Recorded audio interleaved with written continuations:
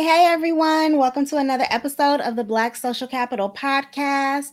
Today's guest is going to be Boka Agboje. Boka is a digital native and marketing specialist with a focus on authenticity. He has worked on the marketing campaigns for a wide number of major video game titles, including Apex Legends, Star Wars Jedi, Fallen Order, and Elden Ring. Boka is based in the Bay Area, where he is currently working as the social community and influencer lead on a new Microsoft published action RPG titled Towerborn. Welcome, Boka. Hello. Thank you so much for having me. I'm already stumbling on my words. I'm so nervous, Dr. Jackie. Don't be nervous. We're so glad to have you. Look, I'm excited to have you on the show today. It's not often that I get Dr. Jackie to talk video games, so we're gonna see how long she stays plugged in. One of the reasons I'm also excited too is because I think in this episode in particular, we'll figure out if people can really get paid to work and to talk and to think about video games. We'll prove all of our parents wrong. Oh my gosh. So to kick things off and to get our argument underway, wanted to really dive right in and to talk about your educational pathway. How did you use your education to get to where you are? So what major did you choose that said video games is your thing? I'll go even further back than my major. I knew I wanted to work in the games industry since I was 8 years old, since as far back as third grade. Back then I thought I wanted to do design, but still every opportunity for a decision to make my own educational pathway pushed me towards that. So it's like, oh, are you going to do band or are you going to do art in middle school? I was like, well, games have art. Let me do art. But then, I ended up going to University of Southern California. I initially started actually as a computer science major with a specialty in game development. But that wasn't really me being true to myself. That was at least 50% trying to appease my parents. So cause I don't like math. I don't like coding. And you can imagine a computer science major. It's a lot of math. It's a lot of coding. So at least by my sophomore year, I pivoted to the other side of USC's games program to switch my major to interactive media, interactive entertainment with like a minor in business. Thinking then I was going to do more of the pure design side of things. But even then, another pivot still within the same wheelhouse, though, of like at the time, I think it was like 2015-ish, 2014, 2015, when I really started thinking about internships post freshman year. I was like, nobody's talking about the marketing side of things or the social media side of things. So I was like, okay, I myself, like I said, digital native, I've always been on social media. Let me just say that that's what I do and then make it kind of a reality. So stop me from getting ahead of myself, but I cold called this one indie game studio out in Holland. Shout out Team Reptile. I was like, yo, I liked your game. Do you do internships? They're in Holland and I don't speak Dutch. Did an externship for them doing community management. So helped organize a tournament or did some interviews with players in the community. And then from there, Riot Games doing gameplay comms, EA doing corporate comms, and so on and so forth, post grad, etc.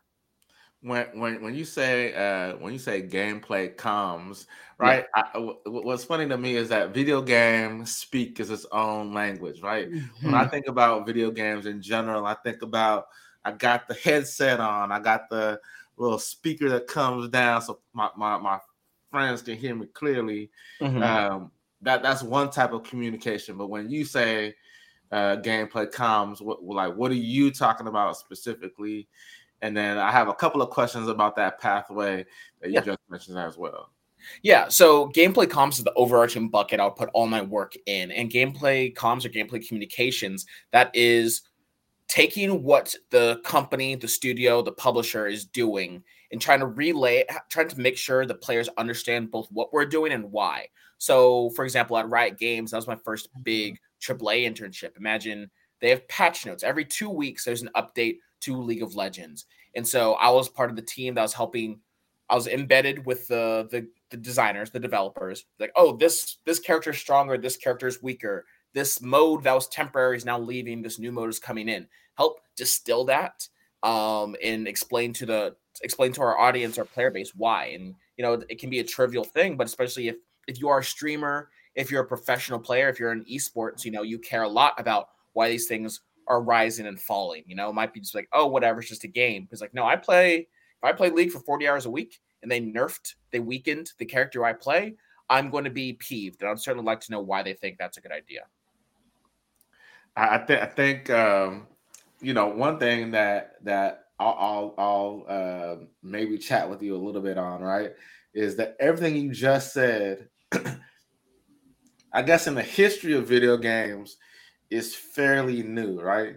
On our podcast, we have a variety of different listeners, right? We've got digital natives like yourself. We've got some folks like Dr. Jackie that the last video game they played was Animal Crossing, but before that, Sonic the Hedgehog was a favorite, right? So can you kind of give us the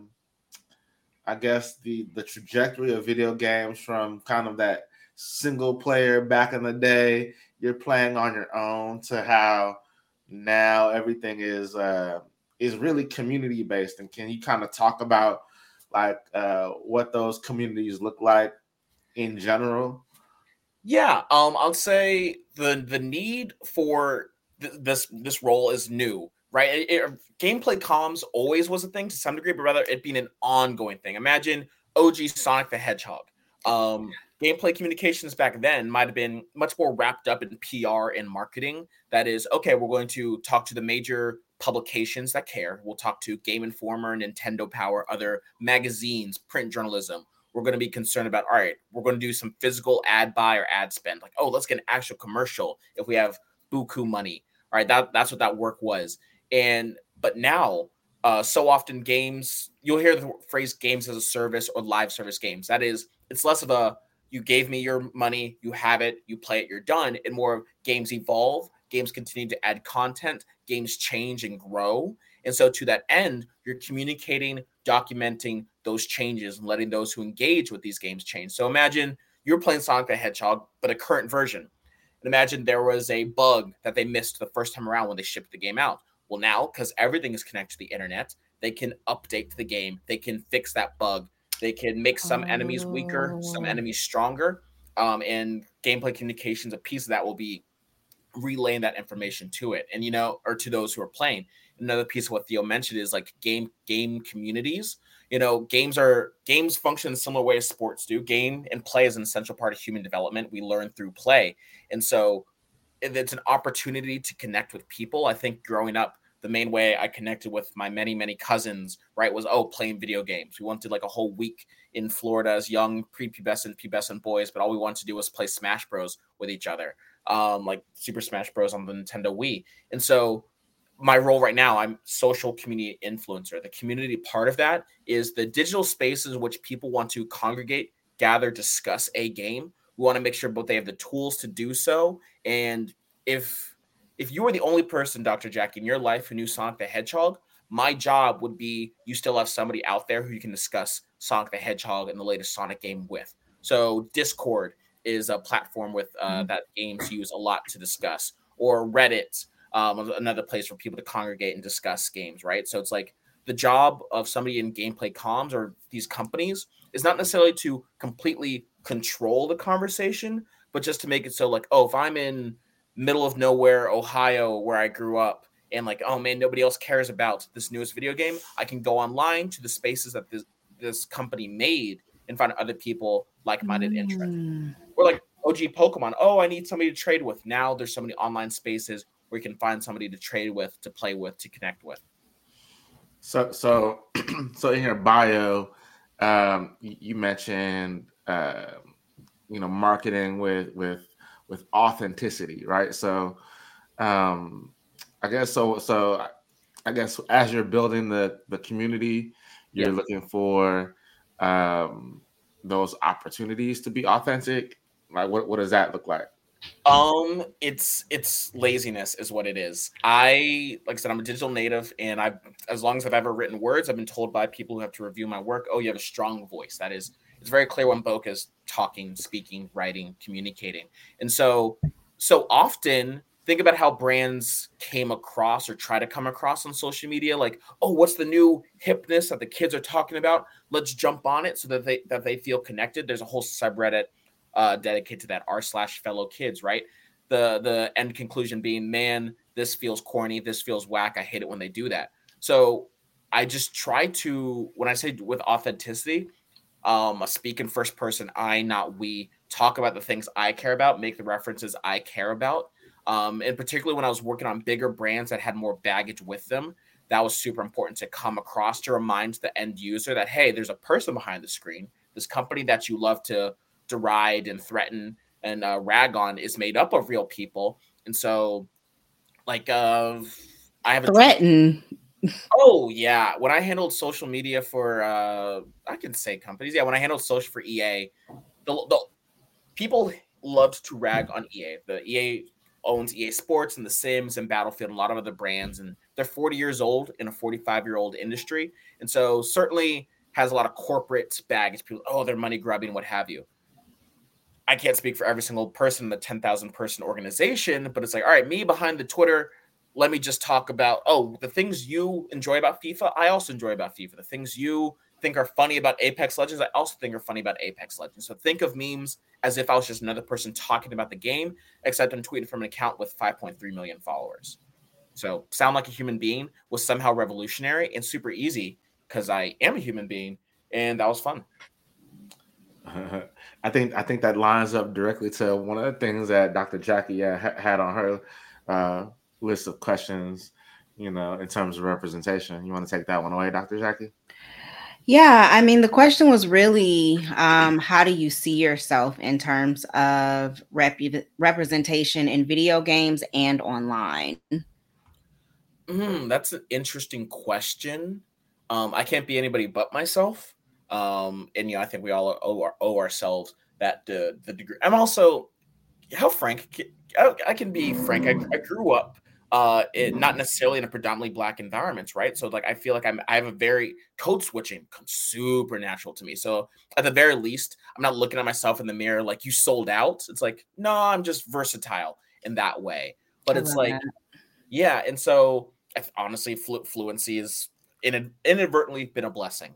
But I think also like bigger companies have the space and the time to devote resources to establishing pipelines. I got to work with Black Girls Who Code when I was I got to work with Black Girl Magic and Girls Who Code whilst at EA. They were larger. They had the capital to do so, and perhaps enough people internally who are pushing for such opportunities. Not every company is the same in that way. And it's also it can be hard to, when you come from immigrant parents to be like, all right, keep your head down and don't do anything that can possibly put you at risk. That's still always in the back of my mind, to be quite frank. But I think games are growing as a more and more diverse space, not just in terms of racial diversity, but also gender diversity. Like people underestimate how many women play games. Like I roll up to, this is almost a straw man, but thankfully, like, I have a company that's led by a woman. We have a CEO and president who's a woman. And so I think don't to any young girls who are listening out there who are like, oh, I like games, but I don't see other people out there. I haven't met other female gamers. There are dozens, thousands, million of you, just because you haven't heard them speak. That's the importance of fostering and developing online communities where everyone can feel safe and included. I think that leads perfectly to what I'm wondering about next, which is what types of communities are you looking to strengthen and build? And it doesn't necessarily have to be the lady gamer or female identified gamer community, but what are your passion areas in terms of communities that should be built up in gaming? In gaming, yeah, I mean, I think, again, starting with authenticity, I want to start with, especially within my work, let me start with those who love the game first, right? And understand that those who love the game don't all look the same way. That some people, some diversity initiatives inadvertently, well-meaning, might do it backwards. Let me get a well-known name and or face that is a part of a group that we feel is underrepresented in our community. It's like, well, do you care about Polaroid cameras? Lord knows, but oh man, we're feeling like, oh, we're mixed up in that way, or we're lacking from such groups. So when it comes to the central community, when I'm trying to build on games that I work on, core. Core is the word you'll hear a lot, both because core players, those who are super duper passionate, they convert, they proselytize, they reach out, they go tell it on a mountain. This thing that I love is dope, and everyone should care about it. And so they can go further, and then just understand. Don't come in with a preconceived notion of what your core will look like. Because okay, can I go ahead? Yeah, can I tell you? Okay, I'm gonna describe this best I can. But you know the Sims, right? Yes. Okay, so they have, so like when I'm scrolling through social media, sometimes I see stuff from Sims, and people like Sims used to just be like these little like pixelated characters. They walk around a little bit, you make a house, or I don't know exactly what all that game entails. Please don't get me, people listening. Okay, so but now Sims are doing all kind of things. Like they're remaking classic Black memes. You see people with like faux locks, not even just regular locks, like faux locks and lace fronts on Sims. Like people are doing all kind of things. Like there are some amazingly talented people, like coding or whatever you got to do to make that entire. Like you make the thing you want in the game that already exists. Like people are talented. Is that what you're talking about? That's not exactly what I'm talking about. But it's related though, because what you're describing is like the work of the community, and also how did Maxis, the studio behind The Sims, empower their community? Because like there are a lot of mods on The Sims. There's the base game, which I think now is free to play, for Sims 4. Right? It's like, oh, okay, I can just do the basic. I built a house with some basic colors, some tiles, white refrigerator. But then between the stuff packs, the game packs, expansion packs. So, oh, I want to take my sim to college. Oh, I want my sim to go on an island adventure. Those are officially made by the studio, Maxis.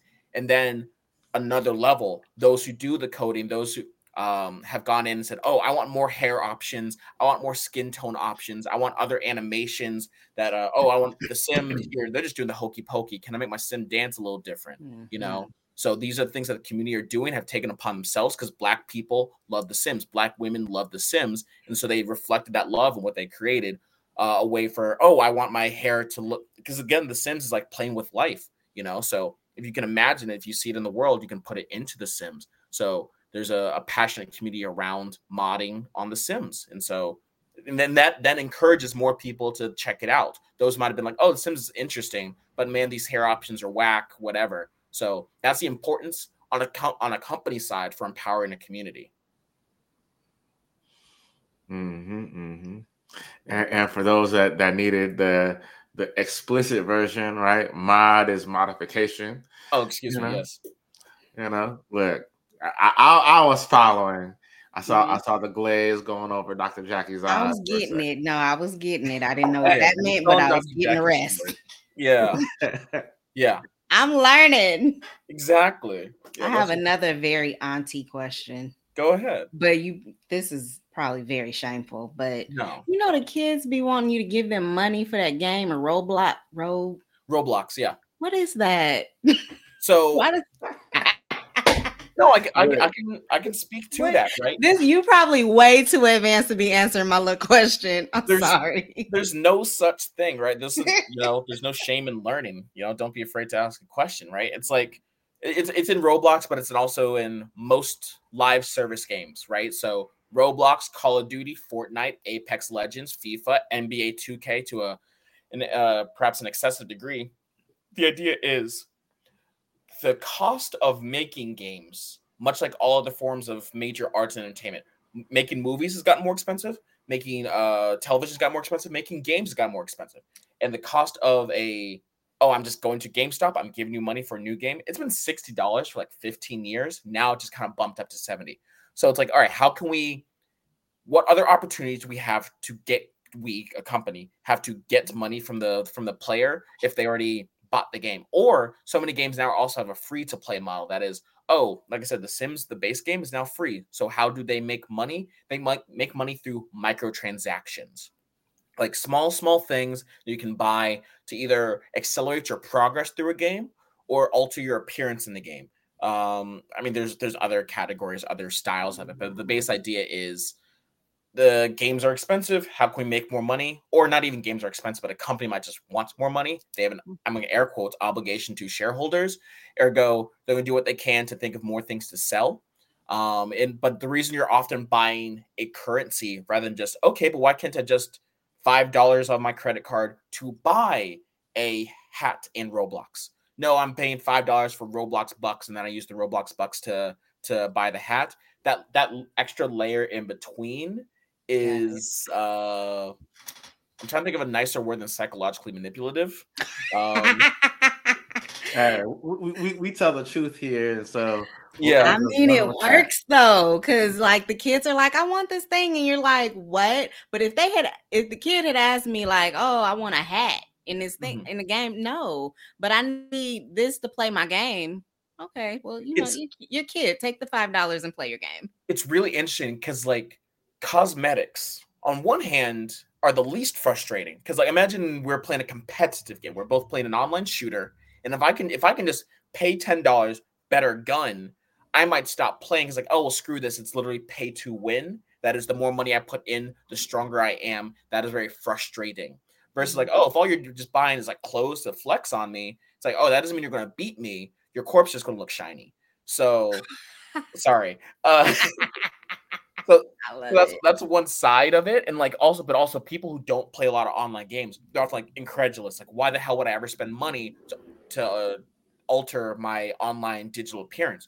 These online spaces where people spend more and more time, and I'm ironically enough, the cobbler's son has no shoes. So despite working in online communities, I don't play a lot with other people. But it's like, all right, malls are closing down, kids can't loiter anywhere, you're never just going to hang out in front of a 7-Eleven anymore. No, you're spending time on Roblox, you're spending time playing Fortnite with your friends. And so in that space, that's where my friend Ronnie, Bobby, Ricky, and Mike see me more on Fortnite than they do in real life, especially as we're coming out of a pandemic. I work fully remote.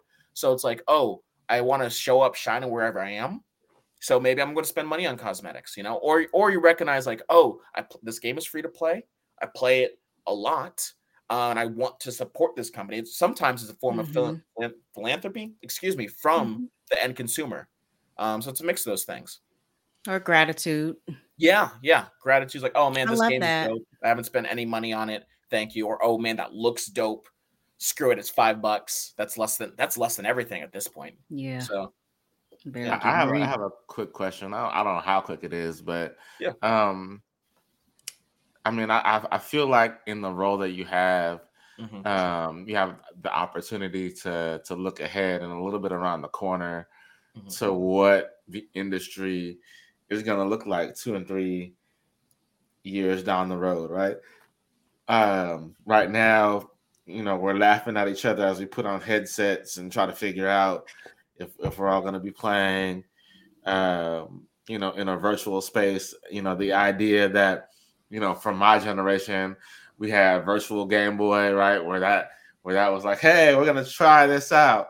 And there's like various iterations of this immersive space. What do you think that's going to look like in the near future? Do you think that that's going to be a space that people catch on to quickly, or do you feel like the space that we're in now, where you have a controller and you have a TV screen, that's going to be more predominant for a longer time, right? Because I just got my PS5, so I wanted to hang around just a little longer so I can be in the in crowd. If I'm forced to put something on my head to be cool, I just might do it. It's interesting. I think there's a couple of questions. One, about how do I envision VR going forward? Is it going to grow in market cap, what have you? I think VR is great for arcades. VR is great when I don't have to keep it in my house, because VR requires, or the optimal VR experience is with like set parameters, right? So if I go to a Dave and Buster's, a main event, a Plank, if you're in Oakland, right? Like, oh, okay, like they got bowling over here, they got Pop-A-Shot, they got Street Fighter, perhaps an old school arcade machine. Oh, but they marked out 10 feet by 10 feet. Cool. I don't have to worry about moving my coffee table, my couch. Like, if I got a VR setup today, I don't know where I'd put it. So it's great. It's great in like a out of home experience. I think mobile has already proven itself to be so important, and it's going to continue to be important because it's a great space to tap into people who otherwise don't play.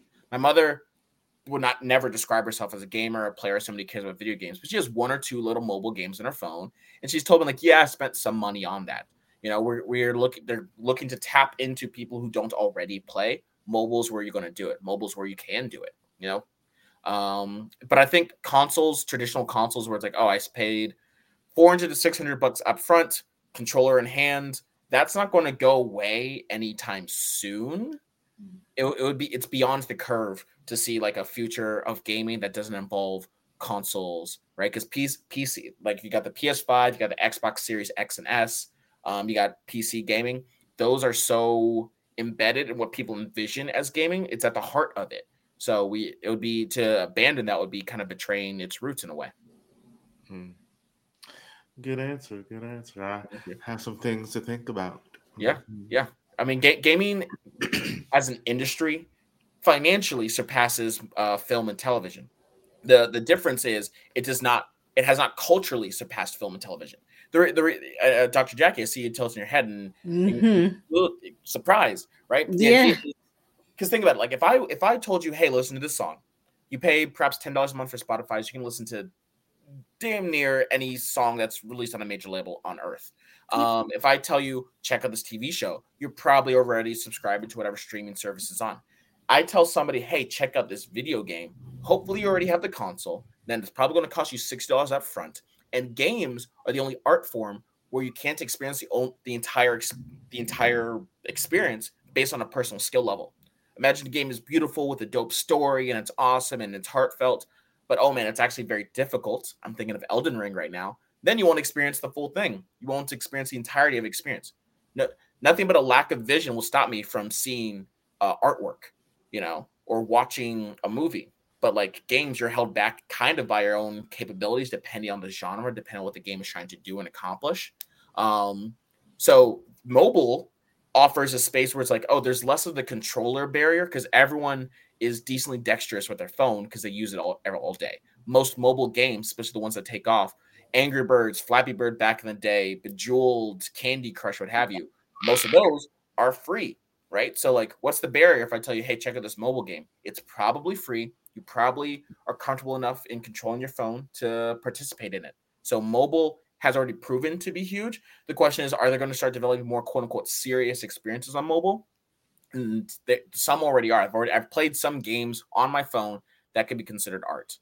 It wasn't Candy Crush, bless their hearts. But like, the colors are so pretty though. The colors are so pretty, but I'm talking about like, oh, there's a story here, and so it's evocative. The music's like you feel something beyond just like quiet placation. That can exist in games at large, and soon more and more frequently on phones. I think that's interesting that you bring up the connection between video games, film, television, especially now that people can like pinpointedly look at The Last of Us, right, as a successful crossover from first the video game to an award-winning series, right, on HBO. Has it been done before? Not to the extent of The Last of Us, right? Because you can point to things like Tomb Raider, and you can point to a few others. I mean, I think even the Super Mario Brothers movie was a great example in 2023, but that had happened before, right? There was a Super Mario Brothers TV show, and that spawned from the video game, right? And so I think the connection between art forms is something that people often miss, but I think that you'll see it more and more often, as we move forward, right? Because if you look at those serious games that you're talking about, you've got everything that a film has. You have the story, you have the music, you have costume design, visual effects. All of that is in video games. So I definitely see some of the crossover. Now, to that end, the question I have for you is, what are the games that you really like to work on? I know that you've been in a couple of different companies. You've worked on a few different titles. Like, what are the games that you're drawn to personally? Yeah, that's a hard question. Because the answer is when you're first coming in, all you want to do is work on the brands and the games that you're super into, right? Like I played way too much League in when I was at USC. So when I finally League of Legends, that is when I say League, League of Legends is made by Riot Games. When I finally got that Riot Games internship, I'm like, this is dope. This is the best thing ever, and that was a dope summer, and I really did enjoy that. But also there's the flip side of that can be, never meet your heroes in a way. So when you're working on a piece of intellectual property, a bit of IP that, oh man, this is dope. I liked it my whole life. And then you actually get to see how the sausage is made, because big brands rightfully can be very protective of their intellectual property. But then you can feel like, man, especially me who does social media, who just wants to tweet like a person, the big brand doesn't want that. The big brand just says, all right, play it straight. You're going to tell the people about, we have an update coming. You're going to tell the people this thing is out. That's damn near it. Or they're gonna just contradict themselves. Like, we want you to be spicier. We want you to be more interesting. We're not gonna let you do anything. We're gonna say no to everything. We're gonna want 2 weeks heads up on anything. But be cool, be spicy, be hip. I'm like, okay, I now almost resent this piece of IP and will shit talk it, whenever I can. So to actually bring it back and answer your question, what do I like to work on? I think the people matter so much more than the game itself at this point. Let me work in a place where I have somebody I can learn from. Let me work for managers who are supportive and care about my growth and care about me learning. And hopefully combine that with at least a genre that I enjoy. So like I grew up playing a lot of fighting games. I like action RPGs, that is role-playing games. We were discussing that earlier. Oh. It finally clicked. It did. Right. So like a role-playing game, just to tie it tightly, think Pokemon, Final Fantasy, anything with a lot of stats. Anywho. So like I'm really excited to be working on Towerborn right now with Stoic, because like, I like action RPGs, a combination of I care about my stats and min-maxing and making myself the strongest warrior, barbarian, what have you possible, but also live gameplay where there's combos and action and stuff like that. That meld I find really enjoyable. So yeah, find mentors, people who support you, place you can learn, where you're fairly compensated, preferably in a genre that you enjoy. So Candy Crush is a video game. Yes, and I enjoy Candy Crush. I can play Candy Crush. I love Tetris. Yeah, I like a good Tetris game. Do you remember? Hey, Dr. Mario. I love me some Dr. Mario. I was at the babysitter growing up, and they were like, "No, that'll be too hard for him," so I didn't get to play it, and so I never have. Yeah. It's like Tetris, but with the pills and the virus. You got to make the virus go away. I still play it. This is how millennials got addicted to pills by playing Dr. Mario. Don't put that on him. He was a good doctor. He was just doing what he thought was best. Those pharmaceutical reps, they got to him. Percocet. Yeah. Uh-huh. Yeah. I know Dr. Jackie had a couple of things that could potentially wrap us up, but related to kind of what you were talking about in terms of mentorship and that type of thing, looking for roles, things like that. Cool. So yeah, I'm thinking about, you're here, all these things, you have all these different experiences, and I'm wondering if someone is interested in getting into video games, which I can imagine there are a lot of people that love video games and wish they could just get paid for doing it.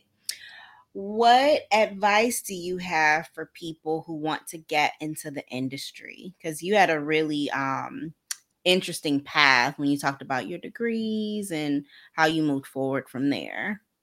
Yeah, Dr. Jackie, you're being very kind. I think my path is super boring. I was just on a railroad. To a Nigerian family, education is always the answer. So like, I went and studied, but yet on the same time, I think I've had 2 to 3 managers over the course of my career with like no college education.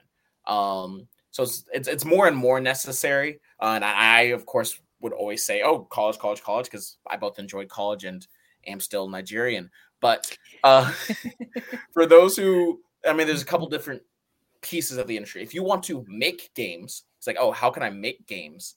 Start making games. That is, get some friends together and be a dungeon master for like a tabletop RPG. Like do some Dungeons and Dragons, be the person building the world. There's cheap software out there. Unity is a program, software people in which people make games. So like, oh, download Unity. There's student versions of it. Start making stuff. Make a card game. Like modify. All right, we go buy a deck of cards and think of a game you can make beyond just poker and spades. Make a game. If you want to make games, make games. That is, if you wake up every day, you say, I want to be a writer. I wake up every day thinking about writing. You already are a writer. So you already are a game developer. Now, if you, the more brass tacks, how can I pursue a formal education in games? I chose USC because they have the #1 undergraduate game development program in the country. And there are other schools out there that have good programs. Whether I would always recommend get the well-rounded thing, because there's some schools that focus purely on almost like technical schools for game design and development. So there's Full Sail and DigiPen out there, and I know some people who've gone there, graduated, and are working in the industry. That's good. Look at Princeton Review's list of like schools that do this, at least as a starting point. And then connect with other people. Again, community is so important. It's easier to keep. If you want to go fast, go alone. If you want to go far, go together. Find other people who want to make games. And if they're not in person, they're certainly on the internet. There are going to be Discord communities. Like there's this group I'm a part of.